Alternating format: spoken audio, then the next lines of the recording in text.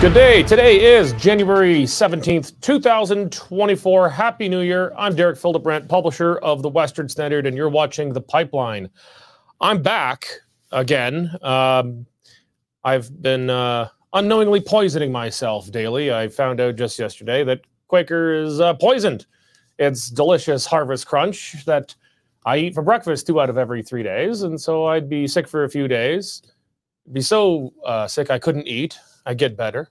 And as soon as I was hungry again, I'd eat some Harvest Crunch and poison myself all over. So I've been absent for a bit, but we figured out what's it called when someone it's a weird thing when you like someone might poison a child to what's it Munchausen by proxy. Munchausen by proxy. Yeah, that's it. Yeah. So I was just poisoning myself to take care of myself and feel good about doing so. So I'm back, but so is Western Standard opinion editor. I was Nigel never Hannaford. away. Well, but you're back always. Well, You never left. Here I am. Yeah. Yep. Also joining us, kind of like old times, Western Standard news editor Dave Naylor. It's been a while since we've done a pipeline together. It has. It has. Let the good times roll. You're normally on the pipeline when I'm not here. Exactly. Yeah. So we should say Corey's not here. well, this time it's because Corey's not here. Yes, Our beloved so- Corey is away for some well-deserved time off, I think. Down, well, we're not even going to mention where he is. Somewhere warm. Somewhere warmer than here, which is anywhere but here. We've got a good show today. Ottawa says, let the Western bastards freeze in the dark. Ottawa not backing down from its plan to impose net zero policies on Alberta and Saskatchewan by 2030, essentially requiring that we just use wind and solar, which will go so great in weather like this. Alberta's grid being pushed to the absolute breaking point with an emergency alert going out, I think, 2 days in a row. Just one. Just one? There was early grid alert. Okay. But yeah. And, grid warning. Yeah, grid warning. That when we came to the absolute breaking point where we could have seen some rolling outages, which would have been pretty bad in weather like this. I would have just had to build a campfire in my living room or something. I don't know. But also closer to home here, Alberta NDP leader and former Premier Rachel Notley announcing her coming retirement. Just yesterday, announcing that she'll be stepping down as NDP leader. Not very surprising. We've talked about it before, but now it's official. The machinery of the party is going to begin rolling, and I know maybe some of you might roll your eyes. It's NDP leader, but Alberta is now a competitive political environment, and this matters. So we're going to get into it and who our potential replacements might be, what the race might look like. Someone who I don't expect to be running for NDP leader, Jordan Peterson, losing a court battle, which seems to now confirm he's going to be headed to sensitivity training to be nicer to liberals on Twitter and things like that. The court upholding ruling of the Ontario College of Psychologists. Mm-hmm. I don't actually know the difference. I know there's one. Psychiatrists can write you a prescription. Psychologists can just tell you to get well. Oh, okay. Well, there There you go. you are. And I already forgot which one's which. Yeah. So, but either way, the college ruling he needs sensitivity training because he hurts the feelings of liberals online, and the court's upholding very strangely that he has to do this. I, for one, look forward to the video footage of these sensitivity training sessions. So that's that. Before we get into it, though, we want to thank my favorite sponsor, the Canadian Shooting Sports Association. I've been a CSSA member for over a decade, trusting them to defend my rights as a firearms owner in Canada. The CSSA is on Parliament Hill and across Canada defending your rights to own and safely and legally use firearms in Canada. Without the CSSA, God knows how few gun rights we'd have left by now. It's important for all gun owners to be members of this great organization. If you're not yet a member, go to cssa-cila.org and join up today. Just do what I do, though. It's much easier. Just Google these guys and join a member. It's important that all gun owners get together and fight for the common cause on this one. All right. Well, the old saying, the old bumper sticker was, let the Eastern bastards freeze in the dark. Coming, in the fights between Peter Lougheed and Pierre Trudeau, when we shut off the oil and gas to the east, during fight over the National Energy Program. You know, the saying was, well, let the Eastern bastards freeze in the dark. So, you know, we actually did turn off the oil and gas for a bit to let them freeze in the dark, let them stew in their greed of trying to steal Alberta's energy wealth. But I think the saying might have some applicability in the other direction right now. Maybe just tee up what the situation is, Dave, with Ottawa appearing to have zero willingness to budge on its imposing federal regulations on Alberta's exclusively provincial energy grid, showing no willingness really to budge in the face of extreme cold weather like we're seeing right now. No, and it was let the Westerners almost did freeze in the dark. You know, temperatures were dropping to record lows, minus 50 with the wind chill factor. Temperatures I've never experienced in my lifetime. I'm not as old as Nigel, but I'm still pretty old. And you've just never been ice fishing. Yes, that's true. I haven't. No desire to. Seems like a very, very silly thing to do. Freeze your butt off to try and catch a fish, but there you go. The point is to drink beer and get away from the wife. I understand that. But I think there's warmer places to go and drink beer, and you're not going to fall through the ice. We digress. It got really, really, really cold, and the grid was, they did put out the emergency alert. I think it was a Saturday night, and Albertans responded quickly. They turned off lights, and the pressure on the grid dropped dramatically. They put out another warning the next day saying, look, be prepared. This could go to an emergency alert again. And once again, Albertans responded. But it was a very close call. And it was sort of the worst of all factors coming together. No renewable stuff going out, solar or wind, combined with the freezing temperature. And it was almost deathly silence. Thank goodness for Saskatchewan. They fired up an old coal plant and got us going again. And Mo says, I'm not going to let people freeze to death. And if they want to charge me for firing up the coal plant, come and get me. You know my address. So God bless Saskatchewan. And really not a word out of Trudeau or his crazed Environment Minister Guilbeault. Trudeau relaxing or decompressing after his tough times in Jamaica, I guess. But the silence was absolutely deafening. Well, what could they say? No, it was like this. You know, if you're sitting there in the powers of the quarters of power in Edmonton, you're thinking this couldn't have happened at a better time. This could not have happened at a better time. Because I mean, what a way to prove your argument. I don't have much use for Mr. Trudeau or Mr. Guilbeault, but we were very playful with our headline today. I don't think they actually said, let the Western bastards. It's the sentiment. It's not what they said. They probably think it sometimes, but I don't think that is or ever was the plan. This is actually worse. It is that they don't understand, or that they understand but think that somehow it will all just work out if we give it another 13 years. If we take their approach and just throw infinite money at it, you could fix anything. And that's how they approach virtually every issue. So really this just illustrates the pure dumb folly of federal policy. I'm not even sure, given that Danielle Smith says, yeah, we can do it, but give us until 2050. I'm not even sure that's great policy. But certainly the idea of trying to push all of this through by 2035 is just not on. The solid facts are that during the NDP years, we overbuilt solar and wind. And then we took the nameplate capacity of those plants and said, oh, we have this much more generating capacity, without ever contemplating a situation such as we have just experienced, where it's the middle of the night, so there's no solar, and the wind isn't blowing because you've got a particular form of air mass that doesn't generate any wind. Suddenly you're back to a little bit of coal and a little bit of natural gas that you've still got left, plus what's over the border in Saskatchewan that they were kind enough to generate. We just have it out of balance. This can be fixed, but it's not going to be fixed by bringing in more solar and more wind. And the coal phase out, which a lot of people blame Notley for, and she accelerated it.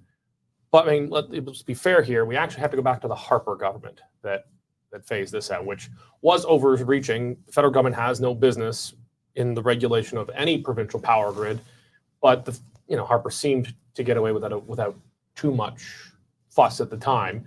But it does go back to there, and I think the Harper government was doing it as something they could show they were doing on global warming stuff without going full Kyoto, full COP kind of stuff. So it was a political maneuver, but it was still the wrong maneuver. Notley accelerated the coal phase out more aggressively than even that was. But now we're in this argument, well, should Alberta be net zero by 2030 or 2050? Ottawa is supposed to have nothing to do with our grid at all. Mm-hmm. Zero, period. The Constitution's clear.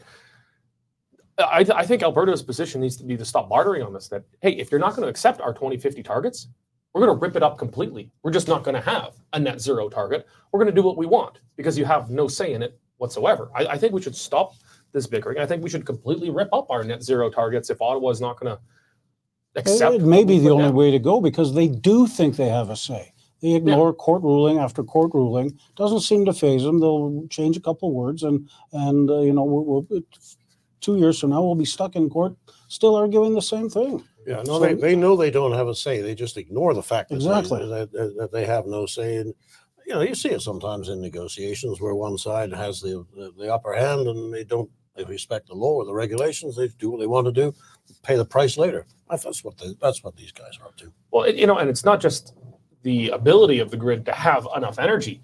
It's the bloody prices. I'm renewing right now with Direct Energy on my 5-year fixed term contract is up, and I'm facing rates 3 to 4 times what my rates were, even going into a new fixed contract. It's like the prices right now are crazy, but frankly, we're just lucky to have enough energy, and there's just no way to do it if we were to do what Ottawa says here. So I think you're bang on, Nigel, that while it was terrible that the grid got as far as it was, it demonstrated the Alberta government's point here, I think, better than they possibly could have with words or videos or commercials, because we saw in real time. We can only imagine the disaster that would have been the last few days if our entire grid would be, wind and solar and unicorn farts. One of the sad things about this is that there are idiots out there now saying it was all fixed. They actually cut back and they sold power to Montana and they did this. They wanted it to look bad. Well, there's conspiracy theorists on all sides, and the Greenies have got theirs. Nothing could be further from the truth. That was a close call. Thank you, Saskatchewan. Indeed. All right. Well, close to home here.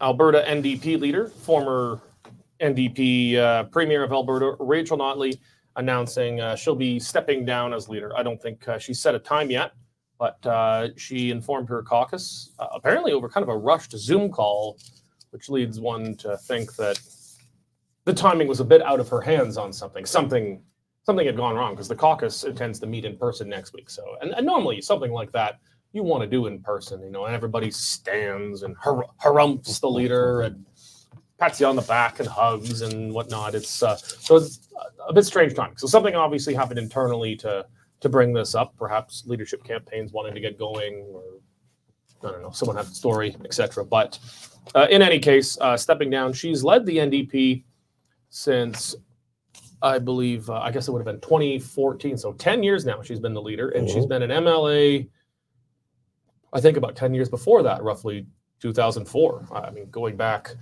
that would have been the end of the Klein government. So she's been around a long time. In fact, I guess she was in the legislature the last time an Alberta premier was reelected, which would have been Klein in 2004.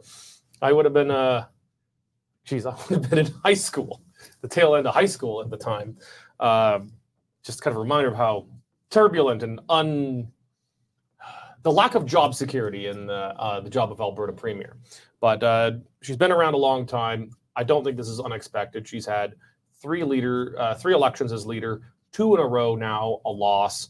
But nonetheless, leaving the NDP in a remarkably stronger position than she found it. When she became leader, 4 seats. And 4 seats was actually a fairly good accomplishment for the NDP historically in Alberta. When her father was the NDP leader, he was often just by himself, 1 MLA. I think his high water mark was 2 MLAs. That was his high water mark, Grant Notley. When she took over, it was 4 MLAs. She leaves it now with, I don't know, 35, 38. A very significant, very large opposition caucus, the biggest opposition caucus in Alberta history. And so while coming off of 2 losses, she leaves the NDP in a remarkably stronger place than she found it. But still, while as likable as she might be, she still had a pretty rough 4 years as premier. Some would say disastrous. I suppose that depends on one's point of view. But obviously not able to break through and time to ride into the sunset, at least as Alberta leader. So with you, Nigel, your thoughts on Notley finally making it official that she's stepping down. Well, first of all, that means that lots of people can now collect on their bets. So that's a good thing. Don't forget, I got to pat ourselves on the back right here. We were the first to report it last year. Yes. Oh, okay, but to be fair, it was a pretty good bet she was going to step down. Nobody else reported it, though. Yeah, and the broad outlines of what we reported, how it was going to work roughly, were correct. But I mean, it's like predicting that there'll be a lunar eclipse at some point. I think the singular accomplishment of Rachel Notley, much as I deplore most of her ideas, was the fact that she was able to get rid of the lunatic fringe on the NTP, who had ideas that were not only more deplorable, but made them completely unelectable. You just made reference to the extremely small caucus numbers that they had prior to her coming along and the relatively strong position in which she now leaves them. She had a knack for sidelining the people who we have the equivalents on the conservative side of the movement. She managed to get them out of the way and present Albertans with something that they could vote for in a moment of disgust with the 40-year progressive conservatives. I mean, it wasn't a success. You could say that she brought in a $15 minimum wage. Well, guess what? You just take away jobs from high school students when you do that kind of thing. The climate strategy that she advanced, concentrated on the 4 large producers, left the whole junior oil producers out of the equation. Low oil gas is not responsible for the low oil and gas prices, but she did bring in that carbon tax, which was widely disliked, and she's generally perceived as being far, far too close with Prime Minister Trudeau. And there are some pictures which seem to indicate that there was a bond of affection there, an admiration that she had for him as the ultimate progressive. And Albertans got sick of that. But she did do that. She made the NDP electable, and that's going to be the challenge for the next leader of the NDP, because the crazies are still out there, as you may have noticed from Twitter. So, some of them may run for leadership. But we hope so. We certainly hope so. Yeah. So Nigel is correct in that she sidelined some of the most they weren't purged, but sidelined them out of being front row center in the party, the more fringe, extreme left characters. But at the same time, I think it's fair to say she both mainstreamed a lot of harder left ideas, made the ideas more mainstream, which is a sign of a good leader, regardless of if you agree with those policies or not. It's not moving to the center, but moving the center to whichever side you're at. And I think she succeeded somewhat in doing that on at least certain issues. But at the same time, I think even more, this is not, I think, focused enough on by the commentariat, is that she united the left. I mean, Daniel Smith got, what was it? It was about 50%, 51% of the vote. Mm-hmm. In almost any jurisdiction in Canada, that gets you a ridiculously big majority government because there's a multi-party system.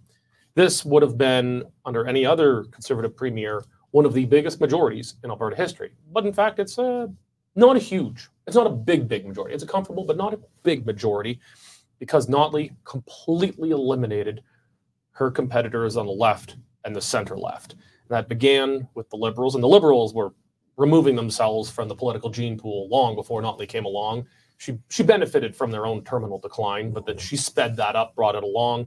And then in the last cycle, eliminated the Alberta Party, which, despite all its claims, was a center-left political party. So she united the left without any mergers and whatnot. She just proved to be the stronger horse in Darwinian terms. It was survival of the fittest, and the others were just too weak. What do you think were the main things responsible for Notley being able to both win power in 2015, but then also position the NDP as a permanent and strong contender for power? Well, it's just because of her leadership. She is so far and above the rest of the party. Like there's Rachel Notley, and then okay, who else is an NDP star in Alberta? There's really nobody, and you sort of see that already by the sort of lack of no-name candidates, so that people really don't know. So her force of personality was so strong, she was able to will it. And get her way through that. But you know what? A lot of people say it was a fluke one-time election, and people were not voting for the NDP. They were voting against the arrogance of the Progressive Conservative Party, and they would have voted in the Rhinoceros Party if they were on the thing. And the NDP got lucky. I don't think it's luck that she's taken it now to where it is. And it is basically, as Derek says, a two-party battle in Alberta now between the UCP and the NDP. I think there's one other key component in her success, and that is the undiluted support that she receives from the trade union movement and the Alberta Teachers Association. I mean, there are some good personal linkages with both of those organizations. Both of them, I think, took the view, here's somebody who actually might be able to do it. We'll put our force behind them. They didn't feel that way about her predecessors. Well, and I think you touched on this importantly. I think it's maybe possibly the single biggest factor in her success and near successes was her opposition. In 2015, she faced the perfect storm. All the planets in the universe lined up. You had the PCs just absolutely begging to be taken behind the shed and shot. And you had the Wild Rose, which had gone through an unprecedented moment in the history of Westminster democracies, where then Wild Rose leader Danny Smith, 2/3 of the opposition crossed the floor, killed themselves. The Wild Rose was in bizarre chaos. Its leader at the time, Brian Jean, was on the job less than a week when the election was called, was not ready for that kind of profile at the time.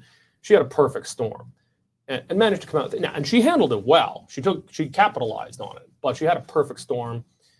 In 2019, I don't think she could have won. People wanted her gone, and they were going to vote for the Conservatives no matter what.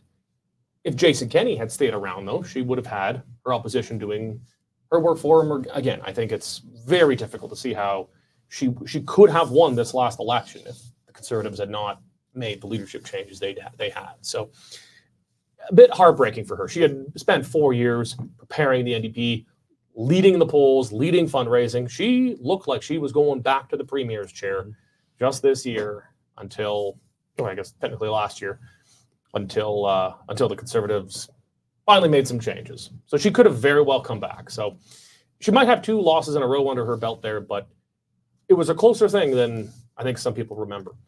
Let's turn towards what comes next for the NDP. We've talked a bit about this in the past.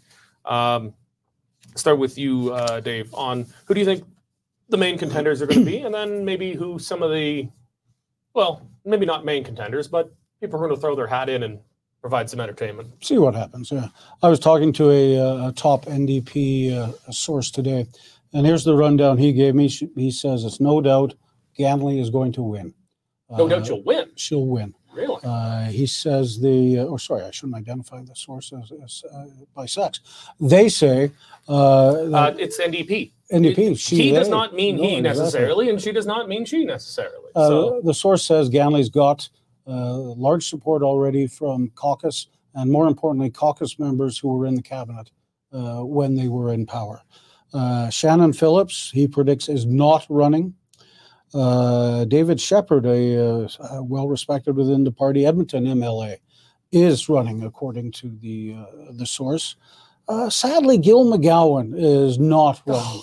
Sadly, because we would have loved to have run the picture of him giving us the finger in every single story involving. I'm gonna have to write Gil. Gil. You know what? Gil, if you're watching right now, if you run, I will take out a membership and I will vote for you, just for you. So what the source says is the kingpins in the last leadership race was a family called the O'Halloran family in Edmonton. Very key NDP, strong union supporters. They have not yet publicly announced who they are going to support, but the source says they will announce that it will be Ganley. And when you get the O'Halloran support, then you get the union phone bank that comes along with it. And then all of a sudden, you've got 2 dozen people manning the phones to round up signatures for you. So it's going to be, there may be some people that come out of the cracks. I think, Nigel, you were talking about David Egan maybe earlier on today.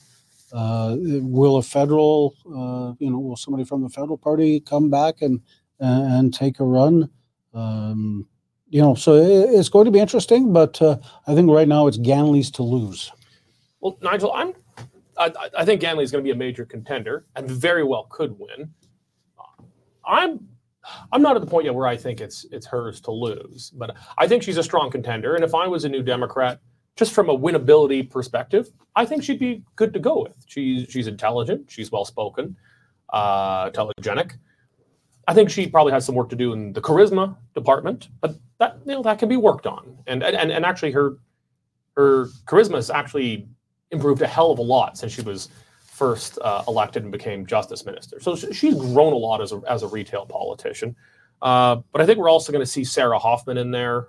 She was deputy premier and health minister under Notley, still a key right-hand woman of Notley and since their time in government.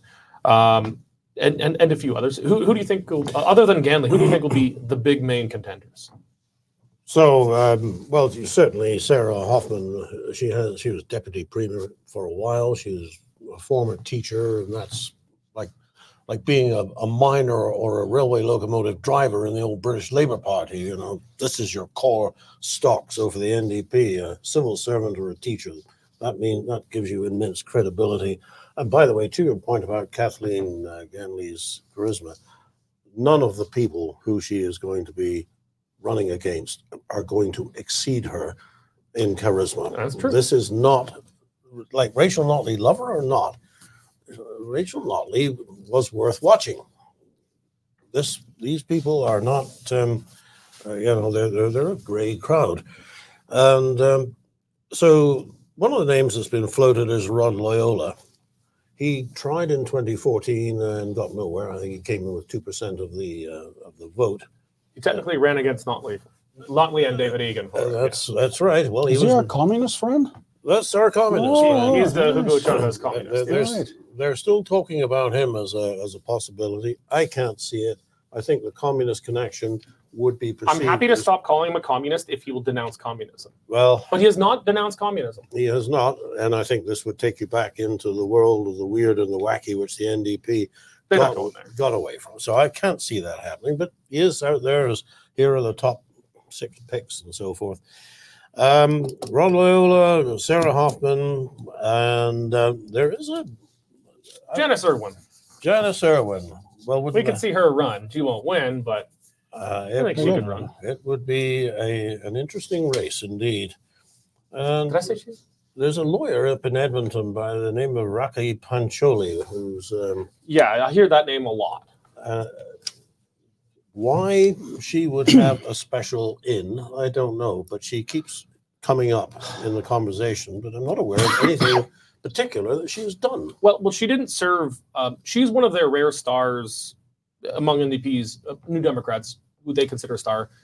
She's considered a star, and I think she's the only major one who did not serve in the NDP government of 2015 to 2019. So she came after. She's young, telegenic woman, I think fairly well spoken. I don't really know much about her politics. Again, she didn't serve as a minister, so we didn't really get much of substance. You know, she was in opposition, not government. But I think she's expected to be a major contender and one who could possibly win. So one of the other things, this is coming back to what Dave was saying about the O'Halloran connection and the gift that you get if you receive that particular thumbprint of approval with the phone banks and everything. The way the vote is set up is that 75%, the membership vote counts for 75% and is so weighted. The other 25% goes to the people you don't hear so much about, the institutional supporters of the NDP. So when you said O'Halloran and you pointed that out, yes, if you get the unions and the ATA working for you, and that's that 25%, if you can win them over, you are in a stronger, much stronger position. You know, Nigel, this gets me thinking, and maybe you should put someone on this. We need to figure out how the actual voting in the NDP works, because it's not like most political parties with some version of one member, one vote. They have that for that 75%, but then there's the 25% there, largely from unions. And does this mean someone could vote twice? Like if you're a member of a union, you get to vote through your union for the NDP leader, but then you could also take out an individual membership and vote for a leader. I don't know. Well, I would be, and I don't know. I'd be misleading viewers if I claim to. Well, it's a Byzantine system that I think very few people, including myself, understand. So maybe that's a good opinion piece for you to commission, including many NDP supporters, I would venture. Yeah. You know, so I think that might be a good column for you to commission. Yeah. And let's figure out how the hell does the voting work, and is it possible to vote twice, once on the union side, once on the more direct party side? I don't know. Yeah, how that influences works. My question is, will any of the candidates talk to us? Will Rachel Notley's ban on talking to Western Standard reporters remain in effect or come off? Depends what we're asking. Well, I was at the legislature a few months ago, and I got a bunch of little handwritten notes during question period from the NDP. So they were talking to me that way, and including from some expected leadership candidates. So we'll see. Maybe they're done sulking, and we'll talk to the Standard again. We'll see. So the House Monitor didn't come along and see what was going on, slap their hand, and take the paper away? It's a weird thing. Even though, we all have phones and stuff for texting, and the old tradition that, you get to write a little note and on a little page, a 12 or 15-year-old will move it around to someone in the gallery, other MLAs. There's still a lot of that. And even when I was there for 4 years, I did it too. I don't know why. But we like to do it because you can. Because I can. Because someone's going to carry my note. And furthermore, it's not searchable under Freedom of Information because it disappears as soon as you read it. Well, I mean, they were sending it to me. I could have done whatever I wanted with it. But yeah, I wouldn't. Anyway. Okay. Well, let's turn to one of our favorite perennial topics here, Jordan Peterson. Jordan Peterson, a few years ago, said some mean things on Twitter. Some people did not like, and someone or several people complained about him to the College of people who deal with your head stuff. Psychologists. College of Shrinks, and it said some of the things that they're upset about is that he said some mean things about Prime Minister Justin Trudeau, among other things. None of these people were his patients, or I believe even former patients, but nonetheless, the College of Shrinks orders that Peterson has to attend social media sensitivity training or something of the like. And he obviously, this is Jordan Peterson. He says, well, bollocks that, I'm not doing it.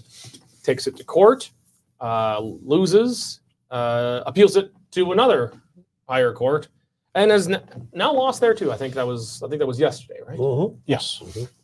So it seems he's got really two options. One, Dave, is resign from the college and just not practice. And I don't think he's actually really practicing much anymore. He makes infinitely more money selling books and doing shows and talks and things like that, as a largely global celebrity at this point. Or the alternative might be that he goes to it and probably makes a mockery of it in some form. Says, okay, I'm going to go here, but so I'm going to set my phone up in the corner and we're going to we're going to record what kind of weird 1984 re-education this is. Or he could appeal it. I don't know. Is there any further? Surely he can go to the Supreme Court. If they would hear it. If they the Supreme Court is highly unlikely to hear a case like this, but I mean, if they would essentially have to, his lawyers would have to prove that there is a charter or constitutional issue at stake here, which maybe there is, but it would have to be on kind of precedent-setting grounds. So, I think he'll keep it alive. I think he'll try and keep the story alive as long as he can, and as you say, maybe go and take it. All right, this is how stupid it is. I mean, it's as stupid as you ordering Corey Morgan and I to take sensitivity Well, if training. anybody needs sensitivity training, it's you and Corey. Exactly. I'm the first to admit it, but it won't do me any good, and I will go along to it, and I will mock it, which is obviously what Jordan's going to do. And you're right. He is now a global superstar. He's on Piers Morgan in Great Britain every other week. He's making loads of dough. So he's just sitting there laughing at this. It's the old adage, no publicity is bad publicity. And he's sitting there, bring it on, and how can I use this to my advantage? So, what do you think he's going to do, Nigel? You make him sound a bit of a little self-serving there. And no, I think he's a businessman, right? What's best for Jordan Peterson? Perhaps he is, but it's also probably what's best in general. Like, he obviously shouldn't just go to it and take it seriously. He should mock it. Absolutely. It is for the public good that he mocks it and he ridicules it, exposes it for what it is. But here is the thing with everything that goes on around Jordan Peterson and his fight with the College of Psychologists. His fight is everybody's fight.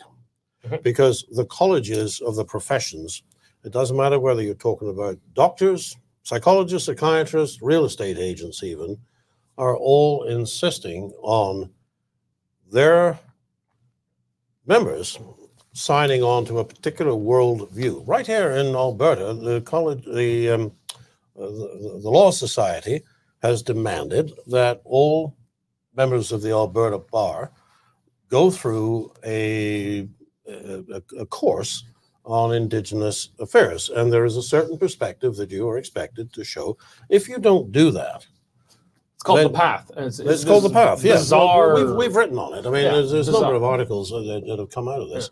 And Glenn Blackett was our original source on that, and excellent material, which finally ended up in one of Ted Morton's books, by the way. I don't know whether you knew that, but it's textbook quality is some of the stuff that's coming out in the Western Standard. Anyway, point is, you lose your license if you don't fill in the dots. And this is finding its way. City Hall is rife with it. Even institutions such as the ATB, Alberta Treasury Board branch, are asking their employees, telling their employees to go and take the course. And what happens if you don't take the course? Well, that remains to be seen because there haven't been too many test cases, but probably it's going to be an issue. And certainly if you look in the literature, you can find lawyers now talking about what could happen. I'd have to pick up Levitt, who writes in the National Post, and he just says, some employees may wonder, can my employer force me to attend these workshops? What happens if I refuse? Well, the answer to the first question is they can't force you. The answer to the second question is that actually an employer can terminate an employee for any reason if they give them enough severance. And if you refuse the instruction to go to one of these things, that might be cause, and they wouldn't even have to pay severance. It's like a vaccine mandate in a way. It's you don't have to take it, but if you don't take it, you're going to get crazy fired. Talk around here. It immunizes you against conservatives. Yeah. Racism. Yeah. So, the thing is, everybody gets scared. They say, well, look what they did to Jordan Peterson. I don't want that to happen to me. So if they can pin this on him and make it stick, and he actually loses his license to practice, well, there's the test case. It's the most effective, articulate exponent of the counterpoint of view gets axed. Well, what's going to happen to somebody who's just a regular psychologist, regular doctor, regular teacher, regular anybody who bucks the system? Well, they get fired, just like Jordan Peterson, who was 10 times as good at putting their case. So there's a lot of drive at the top level to chill Canadians, and that's why Peterson says it's no longer a free country, which is what he said in the article that we printed. Mm-hmm. So I think we ceased being a free country quite some time ago. Yeah, I don't think it's a new thing, but it's yet another nail in the coffin. I mean, it's not an uncomfortable country. You go to the stores, there's stuff to buy, and sometimes you can afford it, and you get to drive your car to Banff on the weekend if you want. So far, it might not last. Well, they're trying to take that away. But it's a comfortable country. But call it the best billet in the barracks, if you like. But it is a barracks. The differences between this country and Hungary in the 1960s are ones of degree, not of kind. And this has developed in the last 8 years. All right. Well, I think we'll wrap it up there. I am depressed now. Yeah, we'll end it on that high note. Yeah. All right. Well, Nigel, Dave, thank you very much for joining us on the pipeline today. And thank all of you for joining us. If you're not yet a member of the Western Standard, we need you to join. The Western Standard is one of the very, very last media outlets in Canada that does not accept the federal government's media bailout money.